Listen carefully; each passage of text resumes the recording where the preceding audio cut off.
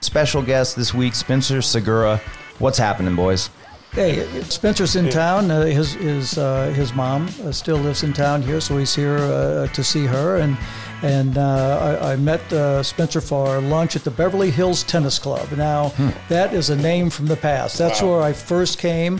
I met Spencer. We were 15 years old to work with his dad. So it's kind of some good old memories from there. Yeah, it's great to be here. Good to see you, Brad.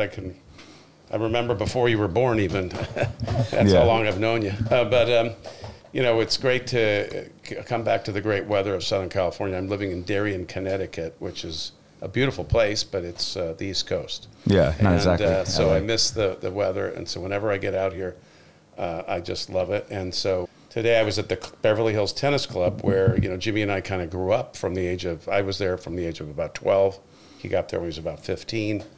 Great memories, great tennis, probably the mecca of Southern California tennis, including, of course, the LA club, which had the tournaments, but we had the players. Yeah, basically. When his dad was there, I mean, for me to come there, it was an eye opener.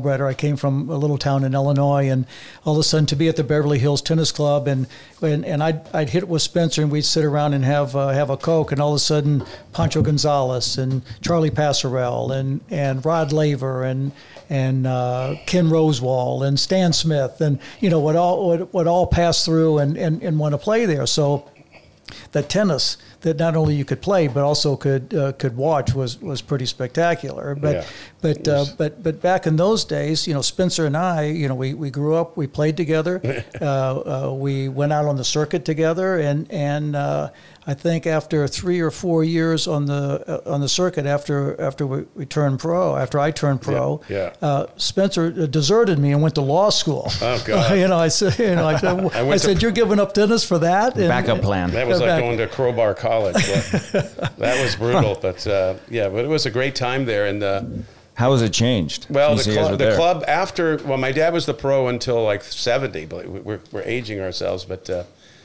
After 70, when he left, he went to La Costa, which was a very beautiful tennis mecca also, which he built it into.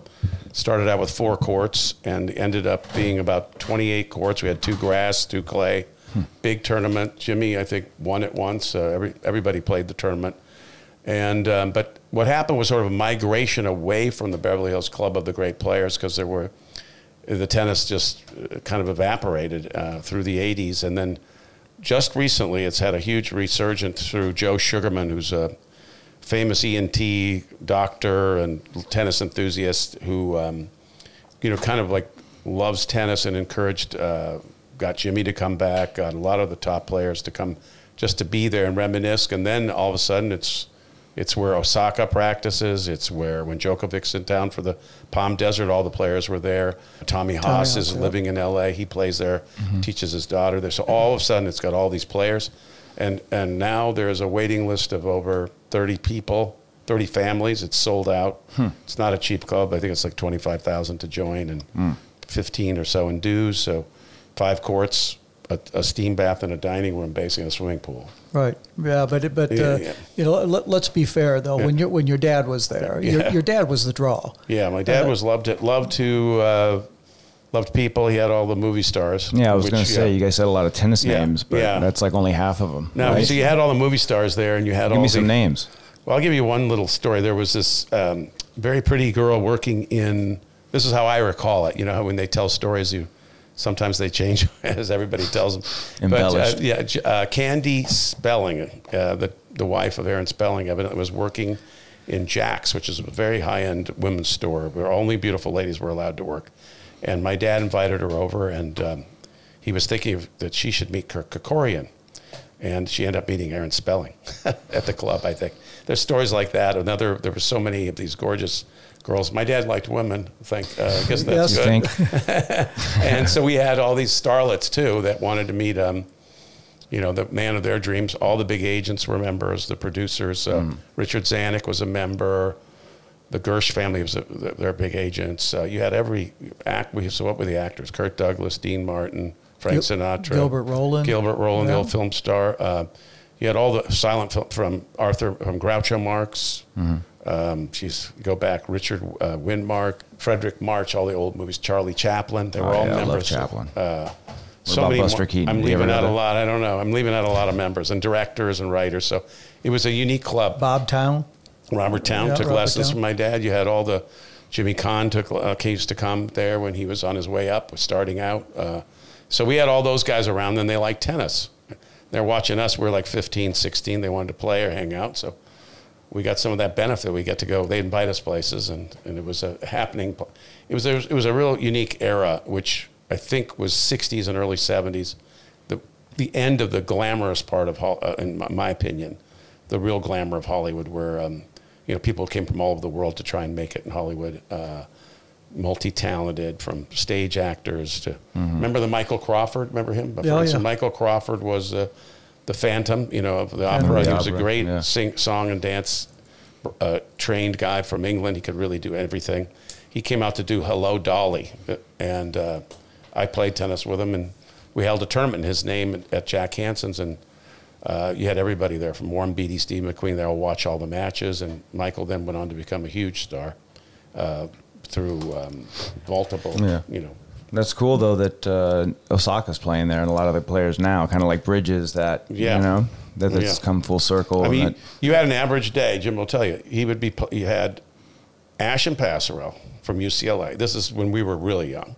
You had Smith. My dad taught Smith from his age of 12, so you had Smith once a week. Those guys were there when we were 15. And then you had Gonzalez just come see my dad and play there every day.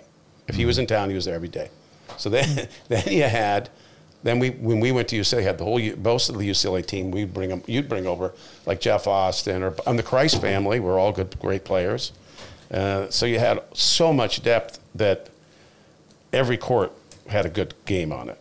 But Southern California, you said it was the mecca of tennis. Yeah, it really was. And we had UCLA, USC, were the powerhouses of tennis back then. And you go to the LA Tennis Club, and we could play for 2 weeks every day, twice a day, and never play the same player twice. Practice with them twice, and what an education for us young, and our dreams were to try to be as good as we could be, and go out on this tour and be the best in the world. That's what our dreams were. So to have that kind of competition, and that at our fingertips just daily. All you had to do is make a call, and you had to go to UCLA. He's not going to get mad at me, but he started out as 3 on the team. Yeah. Harun Rahim from Pakistan and Jeff Broviak was 1. Broviak had won the NCAAs. We had 12-man team. We had that many. We had 12 good players. The number 12 wouldn't give Jimmy a good match, but it wouldn't be a bad match. Yeah. It was that, and balance. He was just coming up. So you had this great competition. You didn't even have to leave UCLA. Right. Now you leave UCLA and you've got Ash, everybody, Gonzalez at the Beverly Hills Club. So that was like the extra edge that he had going for him. That not everybody he got to play the best players in the world from, I'd say 17 on, right? Literally, and and back then they were all right here. You didn't have to go anywhere. There. What time you want to meet me? Yeah, and it wouldn't even make that. You show up. Gonzalez says, "I'll see you around 3." You're playing the number one of the greatest players in the world. Just says, maybe I'll play. You come over, and you're waiting. You're waiting. It didn't matter how long. You sit there and wait for him. And but Pancho Gonzalez was a one of a kind. I mean, he'd come in. I remember first meeting him and seeing him play, and for 2 or 3 weeks, he'd just walk right by me. And then all of a sudden, he comes in and he says, I'm hitting with you in 5 minutes. How old was he then? It was in his 40s. Yeah. And you're like 17, 18? Yeah. Oh, no, earlier. 15, 16. 15, 16. Yeah. And he's a big dude. He's not. He's kind of intimidating. He was intimidating. He doesn't say hello to people. He had a sort of chip on his shoulder. Yeah. And that's an interesting story. But it was a good chip. I feel like he doesn't get enough love in tennis. He felt, and if you look back on it, the guy was, came from he was from a middle-class Mexican family from downtown L.A., and he felt that he was discriminated against, which he probably was. And so he had the big chip on his shoulder. Whereas my dad didn't have any of that. But my dad's idea was, you're in America, you got a shot. Yeah. Gonzalez is what they're trying to screw me.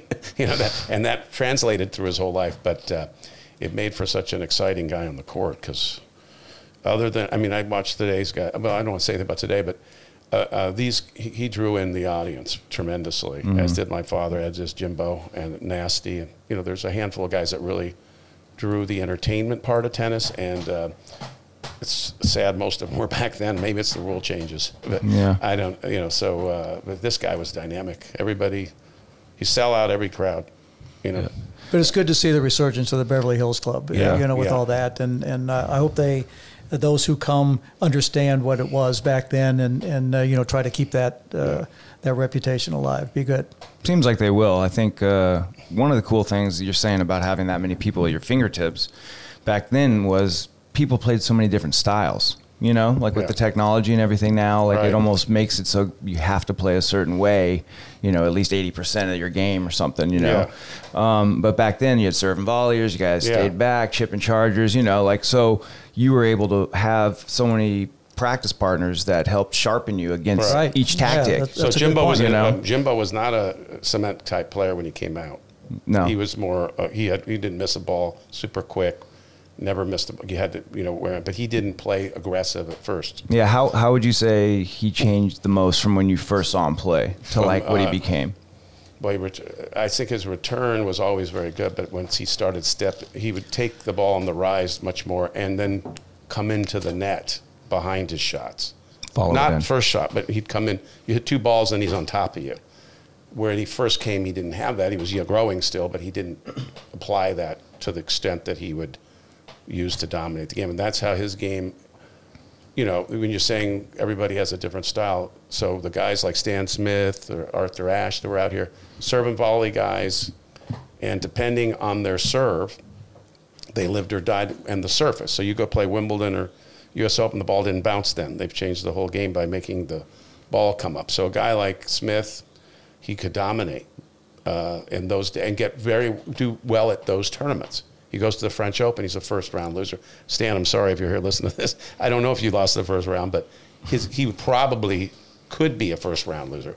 Arthur Ashe, great player. He would play Davis Cup against Ecuador, lose to Pancho Guzman on clay. These guys could not play on clay. You had more of a clay court game than them. So today, that game is out of fashion. So that's maybe why Southern California. Not a lot of clay courts. All the big serve and volley game gone out of the game because they changed the game to slow it down to make it more like a clay game to favor European style playing. And they've done that, and that's kind of what you're seeing today. The game is basically clay on all surfaces. Homogenized. Yeah, and so I think it's been damaging because everybody playing the same, it's boring. It's like watching ping pong. Yeah. So, for the record, Stan Smith, 2 first-round losses at the French Open. So I just guessed that. But also 2 Grand Slams. So not so bad. On grass. It's okay. Yeah. So then Jimbo comes along, and he's got this return. And Stan Smith's not super fast, but he's fast. He's not fast like Nasty or he's not lightning fast, okay? He's not like Monfils or Federer. Well, he's a pretty tall guy, though. Yeah, he's too tall. Yeah. But so then you get this guy's returning your serve as hard as you're serving it almost. So now guys are so by stepping in with his return that he had that no one had, he was able to dominate the game. So I think also, right, because so much of the game was serve volley and one-hand backhands, that you would catch a lot of people probably on their way in. You know, you'd step in, take that time, and you'd catch them in that no man's land on their way into the net. Not so easy to do, though. Yeah, I mean, but I think that was probably big because so many guys came to net. Yeah, right. And you had to play defensive. But nobody else could do it. Yeah. But Brad, just to go one step further, your grandma, my mom, and two mom gave me my game, and when I came out here, I had a game. Yeah, very solid. When I came out here, your dad refined it. Right. And more aggressive, make you more aggressive. Made me more aggressive and more aware of because the reason my mom, and I've said this over and over and over, that gave me to your dad, and by the way, was the only one she would have given me to, was for that reason, because she knew that she had taken me as far as she could, and I needed a male influence, right? You know, to go out and play against the best players, and when he refined my game, and then I started growing. and started growing into that game. But from my standpoint, I was never afraid to take what either my mom or Pancho gave me and take it right to the court. Right. You know, I Put trust it into practice. Put it in the matches. In the matches. Right away. Yeah. I said they weren't going to bullshit me. I mean, they were going to do something that was good for me. I trusted them that you much. got lucky in the sense that your mom really understood the game, and my dad, you got two unbelievable teachers, and you listened, and you were a good competitor. But why waste time doing it in practice when you? But you could have got right to it. But what if he'd gotten a bad coach? Yeah. What if he'd gotten one of these manufactured coaches that is out there right now? Just bounce around. And never played, never knew how to play. Maybe knows how to teach you stroke, but doesn't know how to play the match. So that can make a big difference in a career from a guy who can make you a champion but much sooner, and who knows, you might get injured and never made it. I always find that interesting. That some of the coaches, you see them and they're in the box and they're coming on the court. And I mean, I get that they know what they're talking about, but you're right. Like some of them, you're like, well, like, why would I listen to you? I mean, how do you even know? That's a good point. You've just heard other people who have been in that situation talk about it or tell you what they think because you've never been in it. Right. So it's having someone who's been there and knows it is I see such it's a interesting different now, thing. Jimbo. As a guy says to me, he says, he says, you guys, you're 68, Connor's 68. What do you guys know about tennis now? I said, well, I don't know. Well, what do you think? I said, I tell you what, I was around my dad. I've been around Jimmy. I played myself. I got better as I got older, and I've learned, and I've now taught a kid. And I can tell you now that to understand the game, you have to play those matches to be at his level. So anybody who's done what he's done, there's no normal coach that could coach you. So guys that are saying, I'm going to go to these, like kids today, if some kid could come to Jimmy and have him coach, or he could go to the USTA or a French Federation and have any of their coach, it's not even close. I mean, it's like, how could anybody think that? Yeah. But yet people do. Yeah. And that's, I think a lot of the people, like you say, they think the game's passed us by, but if it was, like a lot of the older guys who were sitting in the stands when I was playing, they hung on their every word. Right. Whether it was Budge or, a lot of the guys Tony Trabert, guys that were around the game. Yeah. They're hell of good players. But pre me, they would hang on their words. Well, what about Connors? And they'd make a comment about Connors. Oh, yeah, okay. They'd hang on that. And now they think, if we would say something, they say, well, you don't know. The game's passed you by. Yeah. What the thing is, you got to be a complete tennis player. I mean, I think it's a big advantage. So, what is a complete tennis player? A guy who can hit through the ball, slice, can serve and volley, play the full court. So if he's in short, he can angle you off. He doesn't have to stand 2 feet back and only hit the ball 5 feet over the net. He has to have that shot too today, to a degree. But you can't take that away. That if you have an all-around game, so you see a lot of these kids today have one way of hitting the ball all the time, and just do that. And then somebody like Federer can mix it up. He can slice. He can angle you off. Nadal got a great slice approach. Murray.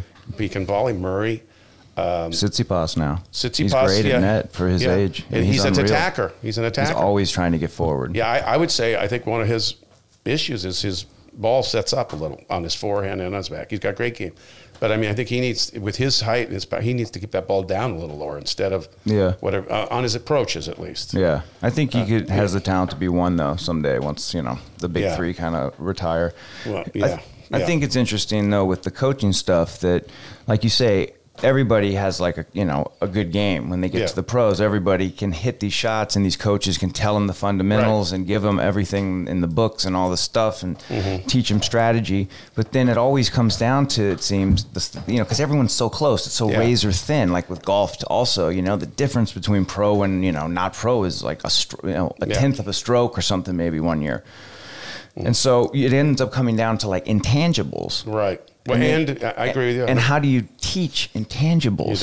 You don't. Well, so that's why I think Dad and my dad and your dad, it was so lucky because they were both like sponges to one another. Your dad had all the info, but was also open to probably, his take. Pop's intangibles are the champions. That I've seen probably geez, I've seen a lot of them, but not very few that I would consider. Like I watched my dad play under huge pressure, big points, always playing his best. Jimbo would be playing mediocre. You get to 30 all, he's a different player. You get to break point, it's a different player. He's always playing better on the big points, playing better in tournament than they do in practice. Can't hit a ball in practice, have the flu, come out and play well. How? That's the intangibles. But I also think it helps to have a weapon in tennis. They're used to it. I mean, he had the great return. Mm-hmm. You got to have you have one big thing, it opens up the court for you. Today's game, which when people are standing 2 feet back, even though they have they just put the serve and play, the return. So 2 feet back is hugging the line. Yeah, now. I was just going to say. So you put the ball in play, and now you've taken away the big return, and it's a rally. Now it's going to be a road runner game, and now that's why you have one of the greatest players of all time. And now is Nadal, because he has everything, but he doesn't have a huge serve and he doesn't have a huge return. He has very good, but what beats him is once they hit that ball down the middle, he's got the greatest forehand topspin maybe in history. Pulls him out, opens the court, and he wins that way in this running game. Mm-hmm. So the whole game has really changed from whereas you came in on Jimbo, you're lucky to hold serve when he's playing his best tennis. Borg is, Borg passed, you had the greatest passing shots maybe on the run ever seen, never missed a ball, never missed a return. Borg kind of played a lot like these guys, but they would say he's flat probably too. Right. Who do you think his game's is most like? I know most people compare him to Nadal because of his fighting spirit and the fact that they never give up, but that's not his style. No, Djokovic. I almost think Joker. Very much right? easier. Easier, much complete. Djokovic returns deep. The only way he beats Nadal is return, giving him no time. Steps in. If he rallied with Nadal on the first return, good at he would net, never good win. Enough at net. He's good enough at net, but he hurts him with the return. But the whole thing about it seems like to me, being around it, the little that I am, but the word neutral. Is big. Well, I want to return and I want to start out in neutral. Get back to neutral. Get back to neutral. Yeah. I was never. Yeah, that's weird. I was never looking for neutral. Well, I mean, I understand. The weird part is, I think that too. Like, they're always like, get back to neutral, which you get when you're in a defensive position. Because you're just trying to essentially say, get back in the point. Right. If you're just running like a road runner side to side. But the thing I can't believe is how many times someone will play the first 3 or 4 shots of a point great, get control, open it up, get a short ball, and then retreat. Okay. Or reset, that's a big mistake. They almost have to win the point 2 and 3 times sometimes. Well, and let's be honest, it is harder to win now you open the court and you don't retreat. It seems to me that if you're just going to come in with a good approach with these balls and these courts and these rackets it's a much harder thing than it used to be. Yeah. So you have to use that. You can get past a lot easier. Yeah. A lot easier. The ball doesn't move. The old ball, remember, this bounces maybe twice as high every ball. If you slice through like a guy like he could, or even, I hate to make it seem like ancient Rosewall or guys like that who had the slice that just was a knife. On the old days, that ball didn't even come up. You were lucky to get under it to get it to the guy at net. The courts were so different then. Even the grass was different. Number one. Yeah. The clay was different. Number two, the balls were different there. Yeah. And plus the indoor courts that we played on was a very thin carpet called Supreme Court, which came through like a shot. Also, so the lower you kept the ball, right? The better. The better. And you played on wood too, right? Yeah, I grew up on wood. Yeah. See, wood is like ice. It's beyond. The ball doesn't bounce at all.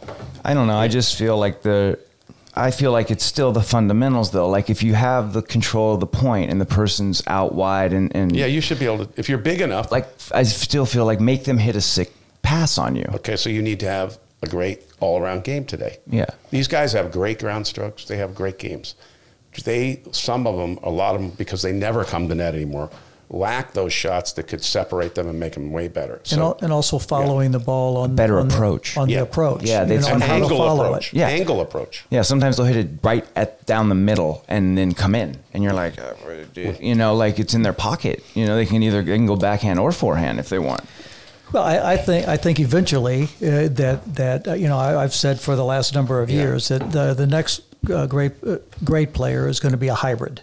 Yeah. And that's just what we're talking about. One who knows how to play this game, with the understanding and the ability of a Segura mind or a Gonzalez mind, and to be able to mix up his shots like that, and instead of, which is, I guess the day would be the closest would be Federer and Joker. Yeah. And then maybe Tsitsipas. Tipsy up. I think Sitsi, as far as the younger guys, is that. Yeah. Because, he's been good at the net for years now, and he's 23 or something, but he's been good net player since he's been 19. Whereas, watch, Sinner's great, but watch how long it's going to take him a while to become solid enough at net. He hits the ball a little better off the ground than Tipsy. Or even Zverev when he gets to net. It's dicey sometimes, So watch how long it's going to take those other guys to become serviceable, quote unquote, where Tsitsipas is the shit at the net.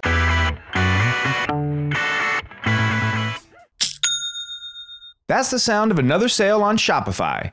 And the moment another business's dreams become reality. Shopify is the commerce platform revolutionizing millions of businesses worldwide. No matter what you're selling, Shopify simplifies selling online and in person so you can focus on successfully growing your business. Shopify covers every sales channel, from an in-person point-of-sale system, an all-in-one e-commerce platform, and even lets you sell across social media marketplaces like TikTok, Facebook, and Instagram. What I love about Shopify is how, no matter how big you want to grow, Shopify is there to empower you with the confidence and control to revolutionize your business and take it to the next level. Now it's your turn to get serious about selling and try Shopify today. Sign up for a $1 per month trial period at shopify.com/Connors, all lowercase. That's shopify.com/Connors for a $1 per month trial period. So let's take the example of Nadal and Zverev. Zverev's got the perfect game to hurt Nadal. He's 6 foot, 5, 4? Yeah, something like got that. the great backhand. He has the depth on his backhand. From 4 feet behind, he's hitting backhands that are just beyond belief, okay? Mm-hmm. Nadal whips that lefty hook out to his backhand. It doesn't bother him, okay? So that's today's players. Zverev and Nadal is a classic example. If you leave out the 3 players you just mentioned, they all play like that. Except those guys are the best at it. Nadal's the best at the topspin, and Zverev's got the height to counter him. Just like Medvedev probably could have beat him. He's got a game to beat Nadal in cement. Otherwise, everybody plays this. Everybody plays like those guys, but they're shorter versions. Right? Zverev has that nice backhand. That's why he's able to exploit Nadal, because he's normally spinning that up high to people's backhand, and Zverev's 6'6", sitting there waiting for Plus, he's returning huge off the backhand too. Mm-hmm. So, but if you're that height and you can take that high bounce away, from Rafa, and catch it a little bit early, it doesn't have that spin doesn't have time to push you back, right? So and you prevent him from doing it, right? And so you can take stop take away a split second. So that's what his game. We can't argue, but his type of game could potentially have done to these guys. So when people say, "Oh, the players today are 100 million% better," they really haven't played somebody who does that. What he did: take the ball early, keep it down on him. The ball wouldn't have taken off as big, but it would have been down. So they're not going to be hurting him with that time. They're not going to be. He's not going to be here every ball. Yeah. Because you're not going to let him do it to him. So that's what Zverev could do. He could improve, by the way. I'm not saying I love his game. He's got a lot of potential. He's got a lot because he's so big and such a good backhand and he has a good serve. He's just no confidence. The second serve. Yeah, it's one of the more exciting shots in the game. Yeah, he's got no confidence. For a great player with no confidence, for a hell of a player with no confidence, and then. But he's able to still make these runs in semis and finals with the serve going haywire. If you can lock that down, then it's he's going to be dangerous. Yeah. So, okay, let's just talk about some of the results. We're in the middle of clay court season. We're in the thick of it. Rome is going on right now. We just came off Madrid, where Zverev won, beat Berrettini. Yeah, I like his game, too. Seems like the altitude played a big role there. Good point there. Yeah. Did you play Madrid? I did. Yeah. Yeah. And did you win it once? Check, please. But I liked playing there because it did go faster, and the ball traveled through the air faster, and Zverev, with the way he hits the ball, and Berrettini also is big and strong and hits the ball. I mean, I can see where that benefits them, but leading up to that, from Monte Carlo to Barcelona to Madrid. it just hasn't been, a Nadal circuit. No, it's been some variety. Yeah, which has been good. Yeah. Yeah. I think it's good leading into the French to have some guys. So, Tsitsipas won Monte Carlo. Which is a 1,000. Yeah, Masters 1,000. Yeah. Nadal won Barcelona, which 500. 500. Yeah. Still a big tournament. Big tournament. He's won that, I think, 11 times now or 12. It's ridiculous. And then last week, Zverev. But also with the altitude, you're right. From a gambling perspective, I have a buddy I talked to, and he was saying, he's like, it's going to be a big deal this week. Serving. The servers, yeah. He's like, watch out for the servers more this week than any of the other weeks. Because, Monte Carlo, it rains a lot. It gets slow. It rains a lot in Rome. They don't have roofs. They have a roof in Madrid. Yeah. So, like, the clay never absorbs as much of the moisture, from nature as it would in the other places. So, and then also on the women's side, Sabalenka won. Wow. Sabalenka's, her and Barty have kind of been the two best players on tour this year. Sabalenka kind of, she's a hard hitter. She crushes. She's huge. She hits early. When she's on. Attacks. Yeah, she does. She takes it early. Yeah. She's decent at doubles, has a couple Grand Slam, I think, doubles wins. But she beat Barty, who I like a lot. Barty's been pretty consistent. She won Miami. She won Yara. She won another tournament. I can't remember what it was. She's got 3 wins this year. Yeah, that's impressive. Yeah, that's impressive. Another final. So I like her. She's consistent, and as far as variety, a lot, like you say, a lot of the players today play one way, and if that doesn't go right, they just keep going at it. Yeah. And so to see someone, she's just not also successful in just one surface. No. Yeah, she's got that more all around game that she hits out Spencer early. was talking about. She crushes the second serve. I think if you asked her, she'd say grass is her favorite. I would think so. But that power. But she won the French. Oh, I'm talking Barty. Barty. Yeah. So, Barty's got all around. Totally. Big all around. Yeah. She has options if she loses the first set, she can kind of reassess and try something different. So, I think it's interesting. But on the men's side, 3 winners. We'll see what happens in Rome. Djokovic is playing this week. Fed doesn't play till next week in Geneva. So, multiple winners. We can talk some of the odds going into the French. What do you guys think? Do you guys think, is Rafa another auto pick? Do you just lock him in because every year it's what are the odds on him? Pretty much the same. If you want Rafa, he's pretty much even money, plus 110. Yeah, I mean, he's getting older. Listen, and going into a Grand Slam, you never know what can happen. It's a 2-week tournament. Yeah, you're playing on the heavy clay. You'll be grinding, running down a lot of balls. A lot of things can happen there. 7 matches to win it. Yeah. What's he won it? 13, I think. 130 times, something like that in a row. Yeah. But I mean, it's that's a record that certainly won't be broken. Yeah. But it is things can happen, and not that he's lost confidence because he did win in Barcelona, but be interesting to see what happens in Rome and then going into the French. And the first couple rounds there, I think for somebody like that, he'd be looking to kind of break his way into the tournament. I mean, they're not going to throw him a Zverev in the first round. No. So he'll work his way into the tournament. That he's not going to go in there expecting that, but he's going to go and say that I hope that I can work my way into this tournament a little bit so that I played a lot. He's played 4 tournaments leading up to the French. Great. But he's tired, maybe. I mean, I don't think I ever played 4 tournaments in a row in my life. No, I don't.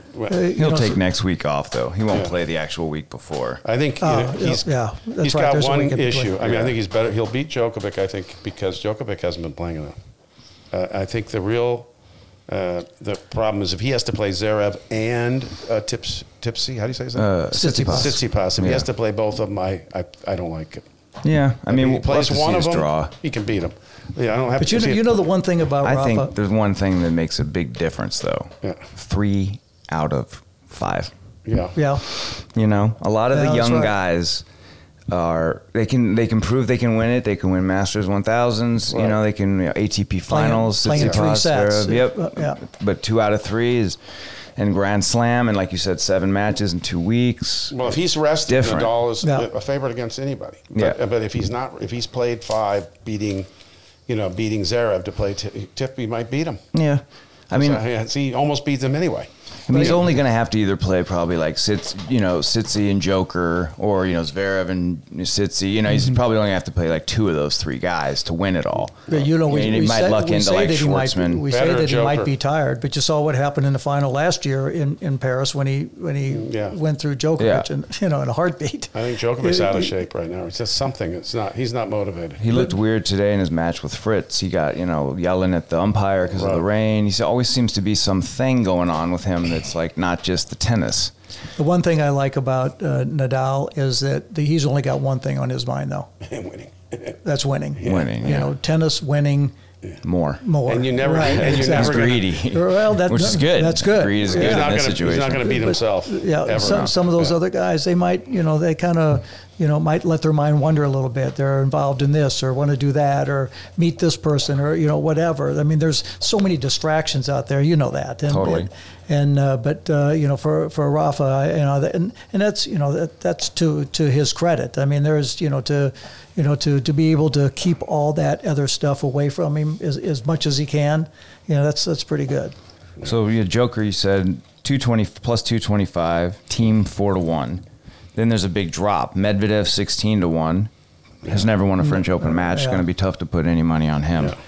Fed 16-1, a little interesting. No, not to me. I mean, just not to win.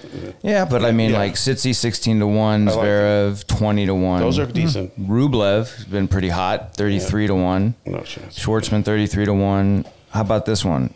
Sinner 50-1. Oh, plays Nadal tomorrow in Rome. Tough second round for both guys. They played each other a week or 2 ago. Nadal got him. Oh no, I'm sorry. Djokovic played him a couple weeks ago. I'd like to see how that match, how he plays against Nadal before I would. But 50-1, that seems a pretty good value. Yeah. For him, and his results over the past couple of weeks hasn't been that bad either, has it? Yeah. No, that's a kid you could improve. You could take that guy's he's got game a high ceiling. and make him up 30%. Berrettini 66-1. He's got a hell of a game. I mean, he's pretty good on clay. He's won tournaments on all 3 surfaces. I like his game personally. Yeah. I think I would put him. I would go. You got Nadal, then you've got Zverev or Tips. They're the same, and then you've got Djokovic and Berrettini in my mind as the top. But when you really look at this, I mean, I think it's hard to not take Nadal. But Berrettini on really slow clay is different, though. You're right, like on French. He needs that out. He needs that for his serve. The quick. The quickness. He's got a great forehand. Oh, his forehand's ridiculous. Yeah. But his backhand, if he goes up to somebody who also has a good backhand, they get into those rallies. It's somebody tough. Who can return his serve. Yeah. So but what do you think? I want to ask you guys' take on this. RG got pushed back a week because the French do what they want to do. Right. But they've done that for a long time. Right. So last year they moved it back 4 months or whatever it was.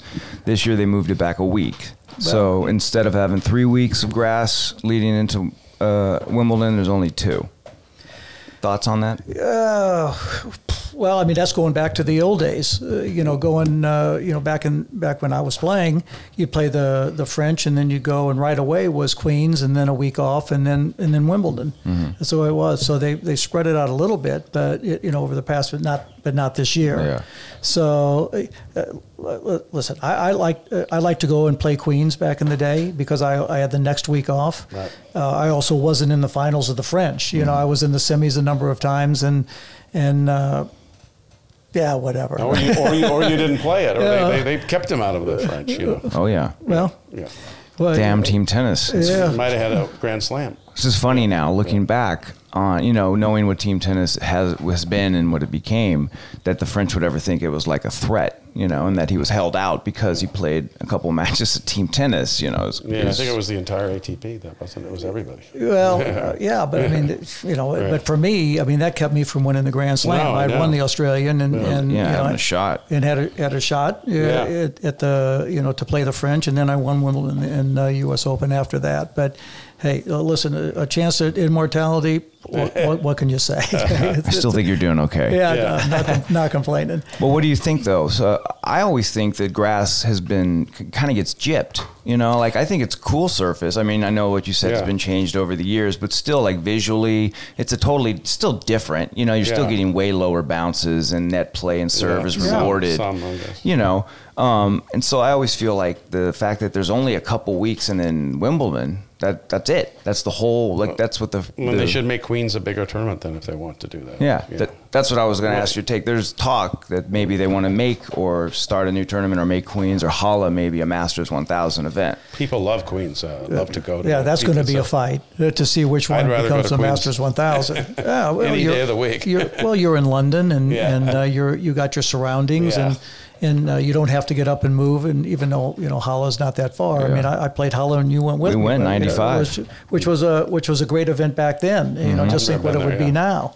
But that's the only thing about making the case for Holla is like think about it. Are there any other grass courts 20 or 15,000 seat stadiums in the world? Probably right. So it's kind of crazy that they have that great and that had a roof before a roof was in. So that obviously. I remember going there. 95, we practiced on the outer courts with Richie Rinnenberg. God, you do have a memory. That's right. That's a good memory. You were just I don't know how old. Let's see, 95. 14 or 14. Something. Yeah. Richie's a big Wall Street, I think, hedge fund manager. Is he? Yeah. Hit us up. We need some picks. Yeah. It's been brutal. Call him up. And what else? This is funny, just story about that. I remember we flew there. I can't remember where we flew into, but we didn't want to drive. They didn't want us to drive, so they sent a helicopter to, we landed, went through customs, got our bags, and then they loaded us in this helicopter. And we're like, wow, cool, So we take off and we're flying to Holla. And, the guy's pointing out stuff. Hey, this is the Rhine, and this is, this and all this stuff. And we're like, cool, we leave the headphones on, and, and the guy's like leaning over, and he's like leaning across me, and he's pointing stuff out. Like, look down here, this is a sheep farm, and this is that. And, and I'm like, cool. And like, I turn to my right to like, his side and look out his window, and there's like this mini little prop plane. Oh, I remember that. Headed. That's right. Right at us. Holy shit. Like not far away. Yeah. And it was almost a walkover. And we're like, hey, over there, and we like point, and he just goes like, oh, and just takes the stick and goes, like pulls us up and away from this other plane. So I always thought that was a funny story. Helicopters are dangerous. Basically. We were lucky. Totally. We were lucky we made it. Dodged one there. And then on the way back, they didn't want to give us the helicopter after you played, and they'd gotten what they needed. There's a car for you now. So we took a car on the Autobahn back. Remember, we were going to fly out the next morning, and we're going like 110 or whatever. This guy's driver's like flying on the Autobahn. Boom, blow a tire. Holy shit. Yeah. All of a sudden, and then all of a sudden we're on the side of the road. And so I was like, wow, this is like kind of a risky trip here. They didn't invite us back either, did they? No. But yeah, I think, I think it'd be cool to have more grass court tournament. Well, I can only respond to, to when I was playing, because back when I was playing, they had the tournaments leading up to Wimbledon. Then they had Wimbledon. Then we'd come back in the United States and play, and then also the U.S. Open was on grass at the beginning. Yeah, 4 of your slams are grass.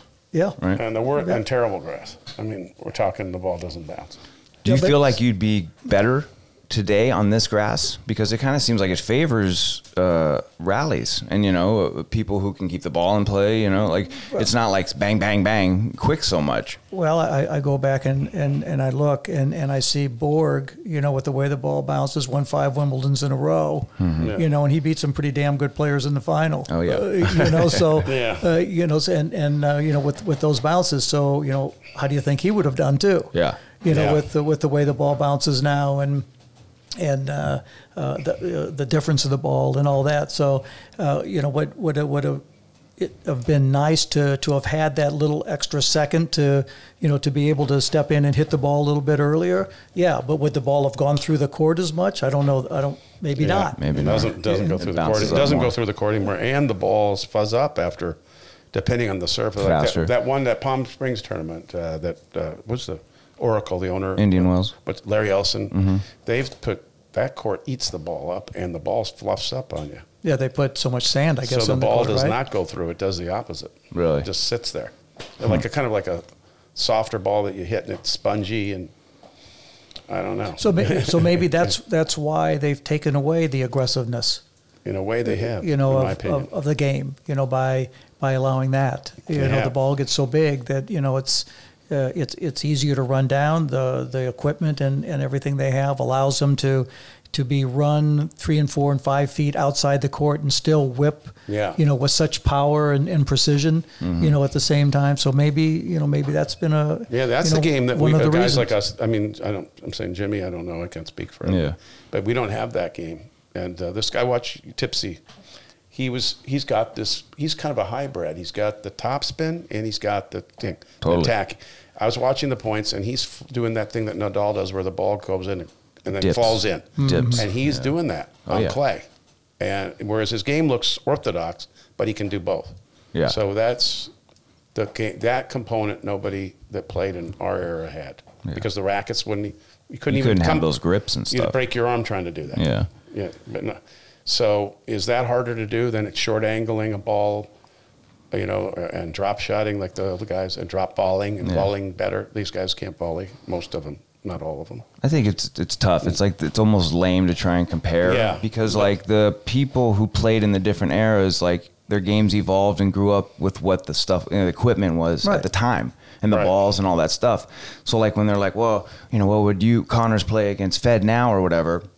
Well, if you guys played at the same time, your guys' games would have evolved differently. You know what I mean? Right. Like, you would have been able to have a bigger serve if you played with those big rackets as a kid. You think? Well, you know what I mean. I don't know. A lot of it's size, though. If the guy like that is arcing that ball back on you on the baseline, and he's able to do that off a good shot, and it's a defensive shot. Yeah. And you're not 6'3", that's going to hurt you if you're on the baseline and that ball bounces in, because you're going to be up here. I'm just saying, like, almost like when you learned, you almost didn't. A lot of people almost just put the ball in play. You would almost just spin it and play to start the point a little bit. It wasn't looked at as like this is the biggest weapon in the game. Serve well. Right. Or like now it is. Like we'll look at Wimbledon, how like that's why they changed it, is because it became so fucking unwatchable. Just boom, boom, and by the second week the grass is trash and there's no bounce. You had Sampras, who one of the greatest servers of all time. Yeah, great. So I think like Ivanisevic and like those. I mean, great players and everything, but just to watch it is not. Yeah. Well, you didn't have, but it's who the matchup is. If you have Sampras playing guys returning, it's going to be a great match. Yeah. If you have a guy who can't return, it's going to be boring. Now, if you have two guys that just belt the ball from 5 feet behind the baseline and run side to side, that's boring. So you've gone too far the other way. That's all I'm saying. Maybe it was too far with, Sampras came up. You didn't have like Jimbo playing Borg and McEnroe, guys that kind of did everything. Sampras could do everything, but he was just so good at serving big and so fast and had a huge forehand that he didn't need to do. He didn't need to hit 5 balls. Yeah. So, but then the other hand, you have these guys that are rallying like it's a workout. 7 cross-court backhands, 5 cross-court forehands, 6 blah. Like almost like it's a drill. Exactly. So it's you need in between. So we talked about a lot of those playing the French. What about Americans? We don't have any Americans up there. They're even talking about, do we? I think that's because for the men. Think about for it. the men, right? Yeah. So L.A. Southern Cal was the center when everything was fast courts, grass courts, and then clay in Europe, right? In summer, some clay in the United States. I think it's almost the reverse. The cement's been slowed, so there's no advantage to growing up on cement courts. It's a disadvantage. So you took out the western part of the United States out of tennis, basically. You got to be in Florida, right? And you got to be playing in Florida, and then still you're playing on a different type of clay. In a way. Yeah, it's not the same. It's not the same. And so I think that's one of the reasons. And I think the other reason is the system here where you have pros that aren't really, they're coaching the kids, they're not really supported by the USTA. The USTA takes the kid to their 100-court complex and gives them a new coach, maybe tells him, changes his game. They got to make it more fun for the kids in the United States to play. Europe, they're on teams. They play other clubs first, and then if they get really good, they play for their federation against another. I mean, everything's a team. They get all these perks. Yeah. I don't know kind of what's really going on now in junior tennis here, but it just seems like, at least from the East Coast, they're not making it fun enough for these young kids. Yeah, no American men in the top 30 since time began. No, just since the ranking system began. Well, that's used to be about the time. reverse, which is crazy. Yeah, I mean, it's interesting. I guess the top American that would be Taylor Fritz. Fritz, yeah. Right? Yeah. You know, he's like 30, some 31, maybe or 30. Right. Yeah. Isner was a top American for a while, and you know his results haven't been. Sam Querrey hasn't. His results are, haven't been up to standard. So so you have who's the young kid coming up? Corda. Oh, he's got big. Sebastian I watched Corda. him play. I saw him play in Del Rey. Yeah. He's got a tremendous talent. He's 6'3" or Yeah, 4. he's a big kid. Big serving. Moves pretty good though for a big kid. Moves very well. Can serve and volley. Can approach with the backhand. Forehand, he's a little slappy, but it's big. So I mean, if you play him high in that rally game that they do, he's built for that. Yeah, but he's young. He's what? 17, 18? Yeah. 18, I think. He's got a lot of improving to do. He's got some improving to do, Yeah. but it seems like the men seem to be struggling a bit, and with nobody in the top 30, but the women are crushing it, Right.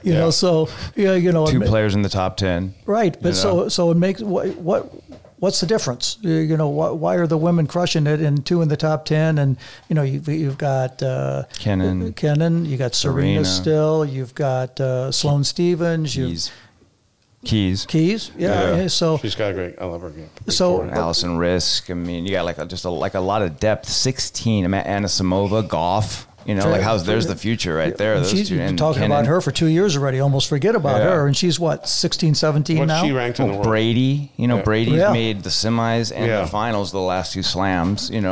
Shelby Rogers is 43. I mean, there's 16 American women in the top 100. Right. There's 10 men. So it's not like we're struggling to have anybody, but it's just our guys don't start till 31. Right. Yeah. And so it seems like, Querrey and Stevie Johnson and Sangren and Isner, they're kind of on the second part of their career. Also get older, right? And as far as the guys coming up, it seems to be Fritz and Corda. Well, yeah. Fritz is and Tiafo, but he seems to have hit a wall the last couple of years with his improving. shaky forehand. Yeah, he's kind of a weird grip, and Yeah. he's a nice kid. He's really athletic and fast. Well, he's a great athlete. Yeah, but I don't know. He seemed to kind of hit a wall. Let's see where he's at.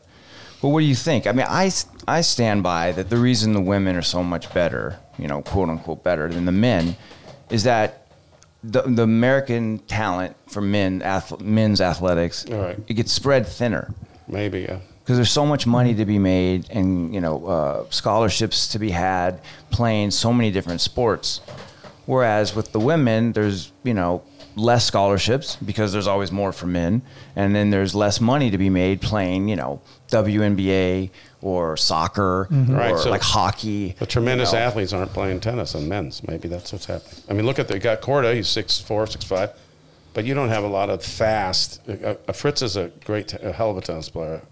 I don't think he's as athletic as Corda. So you could argue that there must be, a numerous other great athletes that aren't playing tennis, that are playing basketball, that are playing football. Mm-hmm.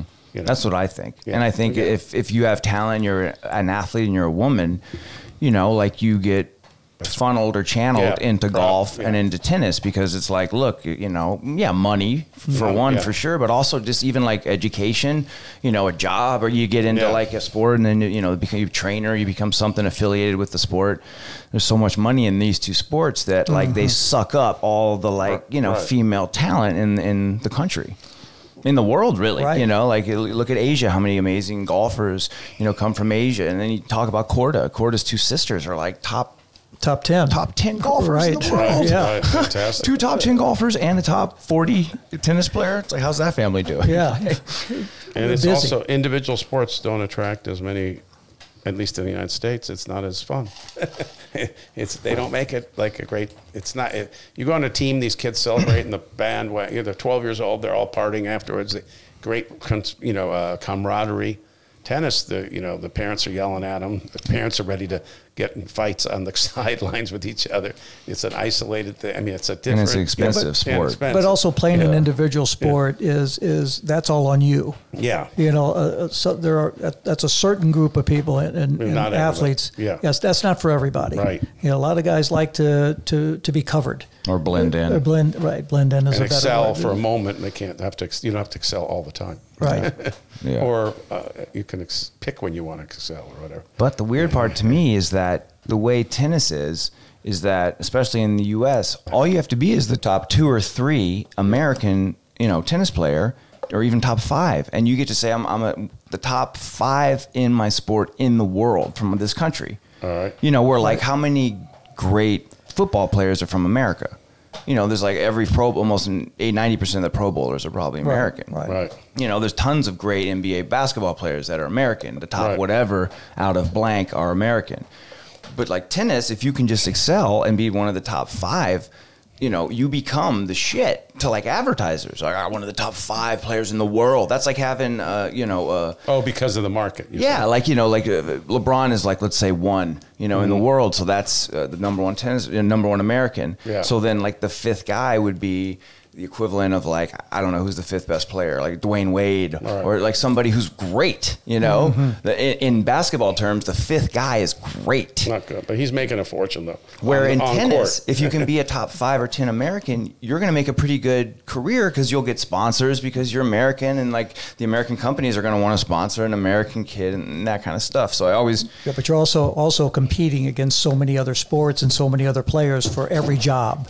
You talked about endorsements and things. You're up against basketball, baseball, football, tennis, golf. You're fighting against so many. But let's say Matsuyama, just won the Masters. He created a new number.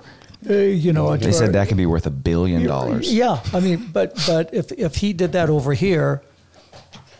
No, it'd be different because he's jumping up against so many other great athletes and everything. But over there, it's a one of a kind. I think he's the first Japanese player to win a major. Mm-hmm. So I mean, where's that put him? Yeah, legend status forever legend. Now. Yeah, after 1. Yeah. Somebody's got to be the first. Yeah, but only after 1 Grand Slam. I mean, and they're saying that already. Not that he's not going to win more. I hope he does. I like him. Well, like 1 is more important than if he won the next 10. You know what I mean? Yeah, because it's 1. Got him started. He's that guy forever. Right. So now every kid's gonna be like Matsuyama. Right. Like why'd you start playing Matsuyama? Right. I saw Matsuyama wear the green jacket. And that'll like spark a generation of kids that are gonna get into the game. Mm-hmm. So you almost want to be first more than like get 2 or 3. Yeah. Because it becomes immortalized. Yeah, you're right. Number 1 is the best. You're right. Yeah. And I like watching him play. I not work at it, but I try to get better at my golf game, and watching him swing, is good for me because he swings so slow. Mm-hmm. He used to have that little hesitation at the top. Yeah. Remember that? And I like that because I could actually see. As opposed to, a lot of the other players, they swing so fast. I mean, if you blink, you missed it. But, mm-hmm. I could catch him. And I was happy that he won. And because it created more interest and more excitement for golf, which I like to see. And then the other thing in golf, he seems like a nice guy. Yeah, he's cool. And the other thing I like to see is Spieth. Mm-hmm. Jordan Spieth, who had such a run like 3, 4, 5 years ago, and then fell upon hard times. Mm-hmm. And for me, and I'm saying with the utmost humility, I mean they wrote me off in 78, 79 when I didn't win a Grand Slam for 3 years. And it's easy to take a guy who has been on top, falls upon hard times, and say, next, mm-hmm. Next. And that he stayed in there, whether he changed his game, he changed his attitude, whatever, he came back and has had one hell of a year. Yeah. A number, 3 or 4 seconds, and then he won a tournament. Mm-hmm. And to see somebody like that fight through the bad times, I wish him nothing but success. To have come out of that. I mean, there's a lot of other guys who probably did it also, and I'm not saying that. He's just the latest. Interesting to see someone come and burn so bright, because the thing that pops in my head is a little bit like Duvall. He maybe wasn't around as long as Duvall, but Duvall came on the scene, had those like couple years. I mean, remember he shot like 59. 59 in Palm Springs. On a Sunday to win it. Right. Not just some like, I was at the back of the field, 59. He won it with the 59. He won the British. He won like 2 or 3 tournaments. He won like 3 tournaments in a row one year, which was a lot in golf. It's hard to win back to back. And then he kind of fell off, but never had the total comeback that hopefully Spieth can have. Because I like him too. Yeah. One thing, you said you work on your game a little bit? Well, work is the wrong word. Did you hear that, Spencer? Yeah. Did you hear what happened a couple weeks ago with this guy? I know. Did he clean out the entire club? 11th. Whoa. Hole in one. 11. Wow. I did. 11? That's good. It's disgusting.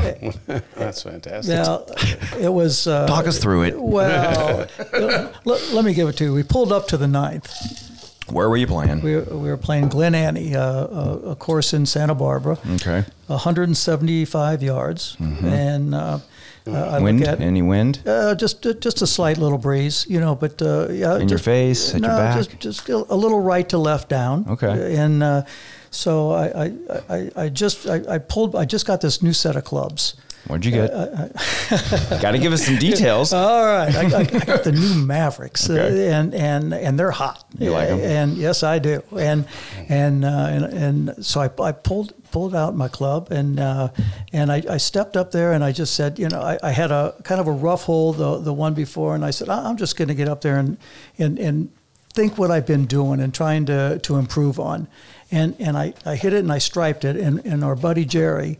What'd you hit? I hit an 8-iron. 8-iron.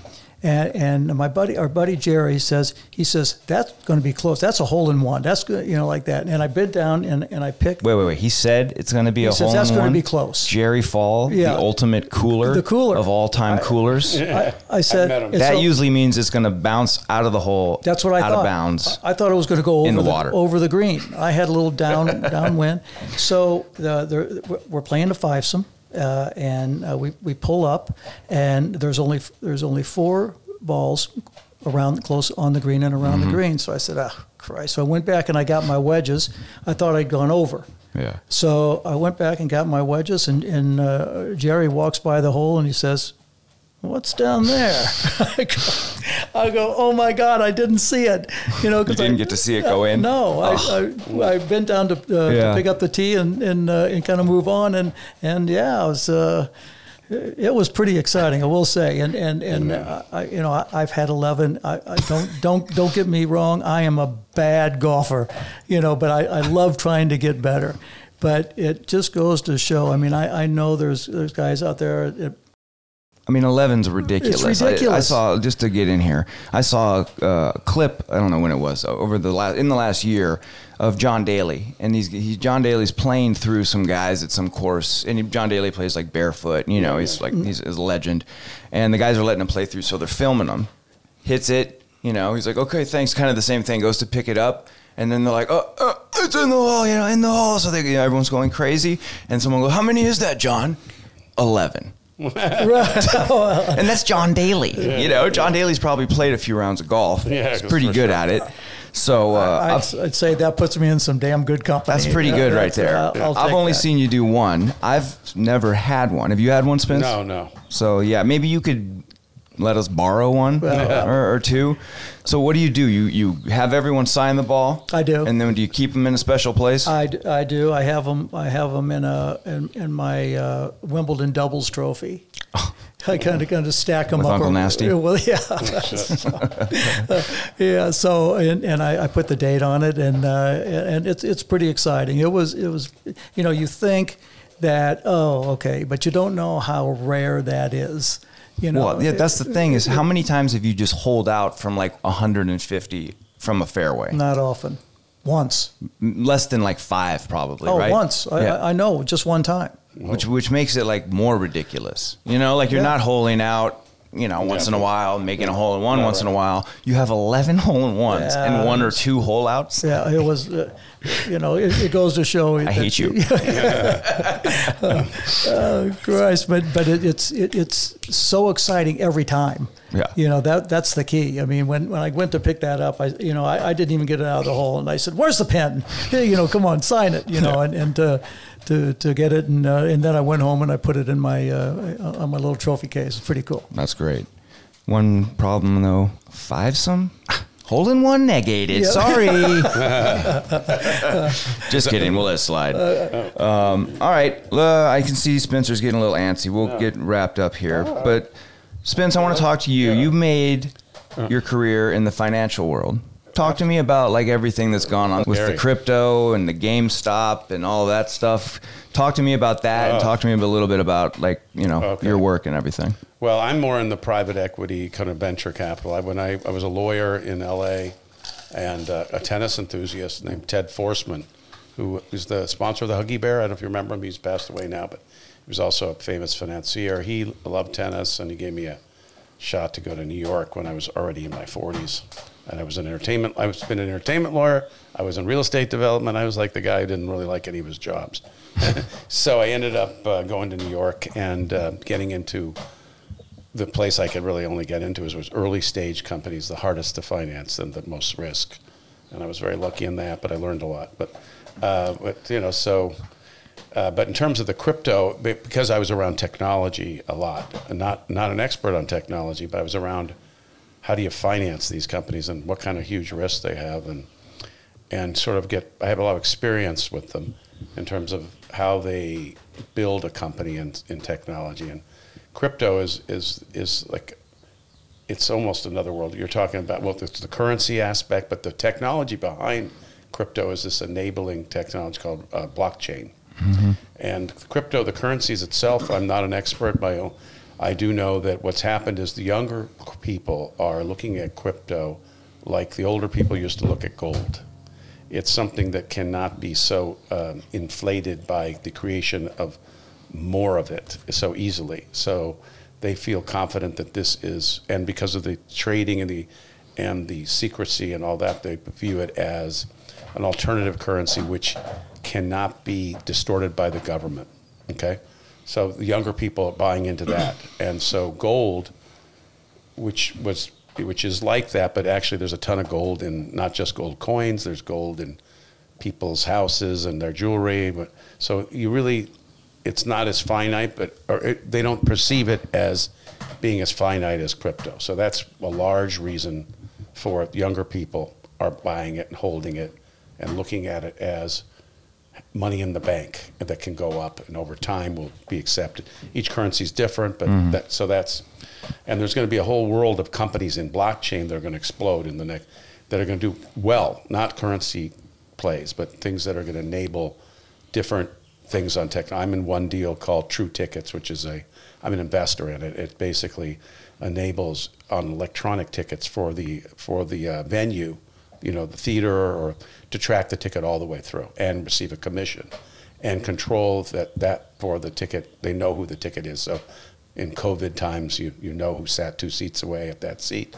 And so scalpers don't like that. Yeah, they don't get a hate. They don't like you, dude. They're not me. I'm just an investor. These guys are at MIT and super smart guys. But so I got involved more in the side of financing these early stage companies, and I'm proud to announce I got one of the most conservative investors in my last deal. Mr. Connors, Mr. Connors. To the moon. Let's go. Yeah, so we're doing a crazy deal.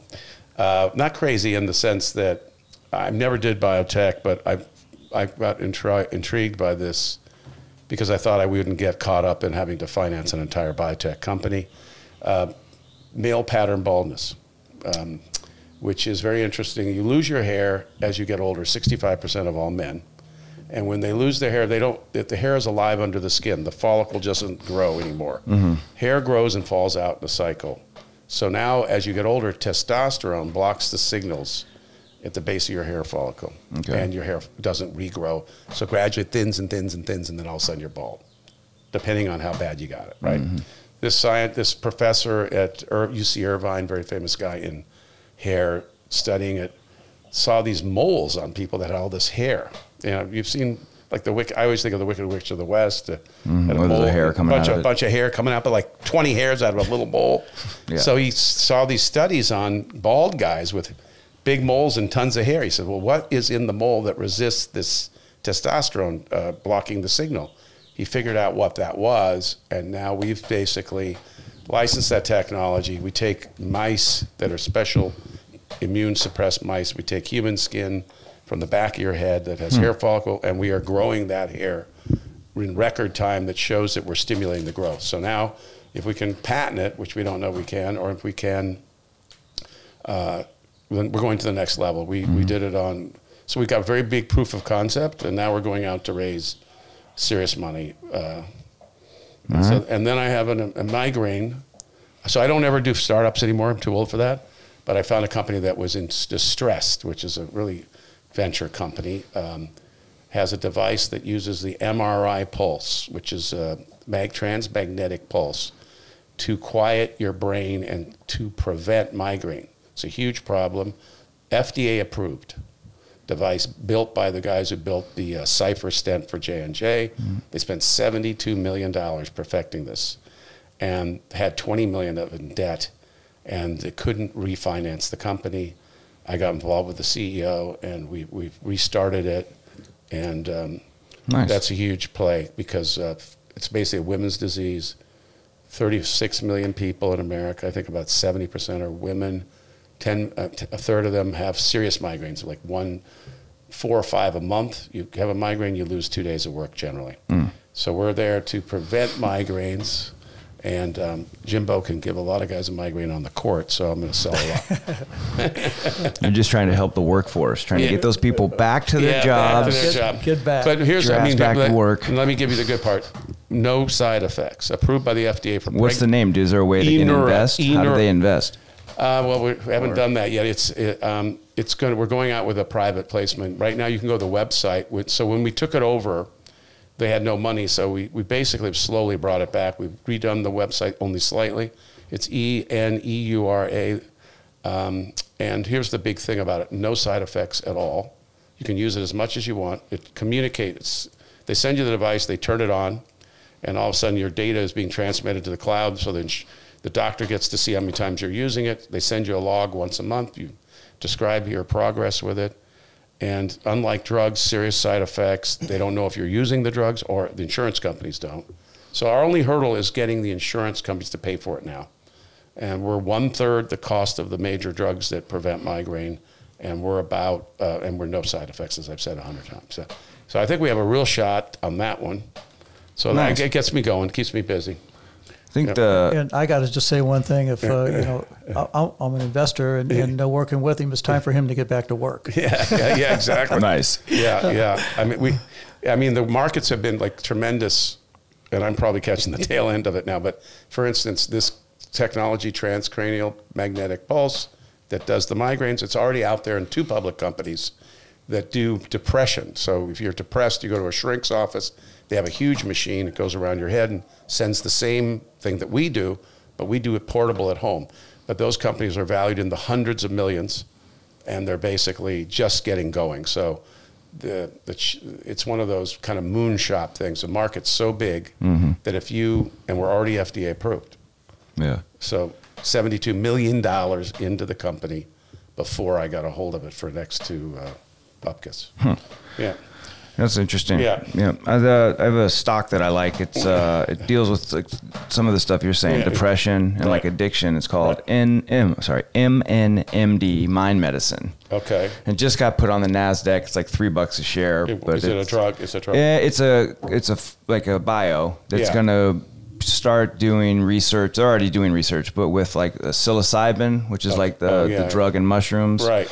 And probably eventually like DMT and like these quote unquote drugs that have been had like a negative connotation or been Right. criminalized for so long, they're going to hopefully open up the restrictions and let testing, Yeah. you know, and then, you know, they're not going to use huge doses, you know, they're going to use small doses of the thing and it's supposed to help a lot with like depression. Yeah, I mean the addiction. it's fascinating. It sounds great, but the amount of money you have to spend on these trials to show that it's safe first and then that it works second are so huge that generally you need these big partners. So your real risk, you could have the greatest thing in the world, is that you can't raise enough money to get through to the proof. Yeah, and then FDA, all the hoops they make. Yeah, so I never do biotech, but whereas the migraine's already proven that it works, whereas the hair thing, we have to prove it works, but hair is such a huge problem, and it's never paid for by insurance. You know, if you lost your hair and you want it, people pay a ton for that. So we think that one of the big drug companies, if we get these things positioned right, would take it over and finish it. We would never have to go all the way with through the FDA. But so you have to have your strategy for these companies. And I'm no scientist, but the one thing you've learned about COVID, science changes every day. One day they think, oh, it's 4 feet away. Next day it's, you know, it's just be in the room and mask works. That's how science is. You never know. It's evolving as you do it. And so you're gambling your life when you, if you bet a ton of money on these things, you can lose a ton very easily. Yeah. I think the one interesting thing about the crypto is how that was the first time we ever heard blockchain was with the crypto. But now that technology is like, you know, it's bleeding into everything. Everything. And the guys that lead in that, NFTs and all that stuff. There's going to be huge companies built in crypto. Yeah. You know, they're already there. They're just, you know, you're just hearing about them now. Yeah, like Coinbase went public. Did you see that? I mean, like the rapper Nas, who's just one of the greatest rappers from New York. Yeah. $500,000 investment, 100 mil. Found out 100 mil, but did he get out? I mean, probably. I think they made the shares so you could, because the main dude sold like the first 2 days or something. See, that's amazing. So my big home run was a company called Next Level. And you had to wait. And it went to $22 billion market cap. We did the deal at 100, and you had to wait 6 months of the lockup after it went public. Yeah, and then everybody's selling. So generally, what happens is all the tanks. How long did you have to wait with Argosy? I had one of those. Argosy came out in gaming company, which is Riverboat Gaming Company back. Perfect timing. It was great timing. It was the first riverboat, and you know when it came out, we had a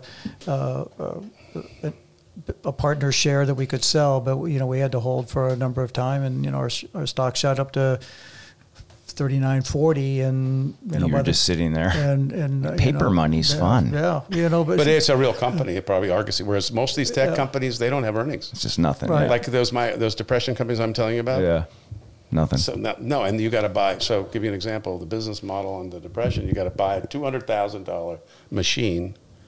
And the shrink has to buy it, and then you got to go to the shrink's office and use that. Now, it costs the shrink a ton, right? Our thing is $1,200, portable. You use it every day, much as you want.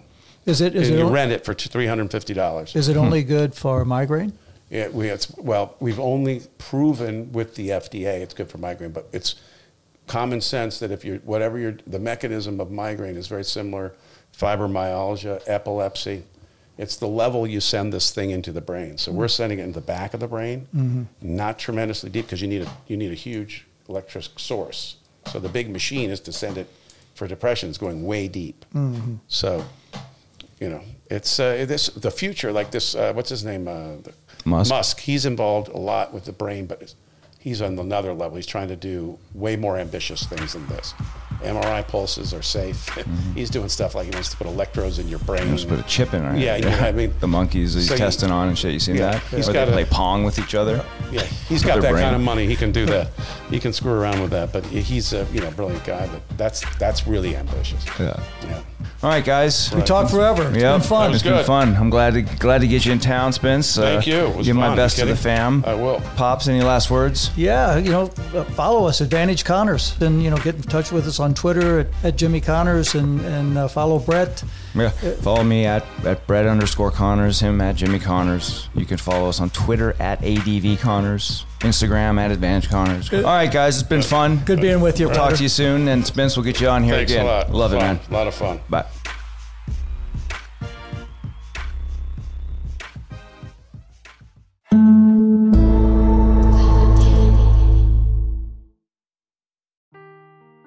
Seeking the truth never gets old. Introducing June's Journey, the free-to-play mobile game that will immerse you in a thrilling murder mystery.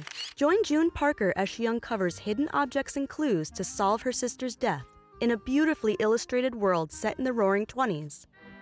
With new chapters added every week, the excitement never ends.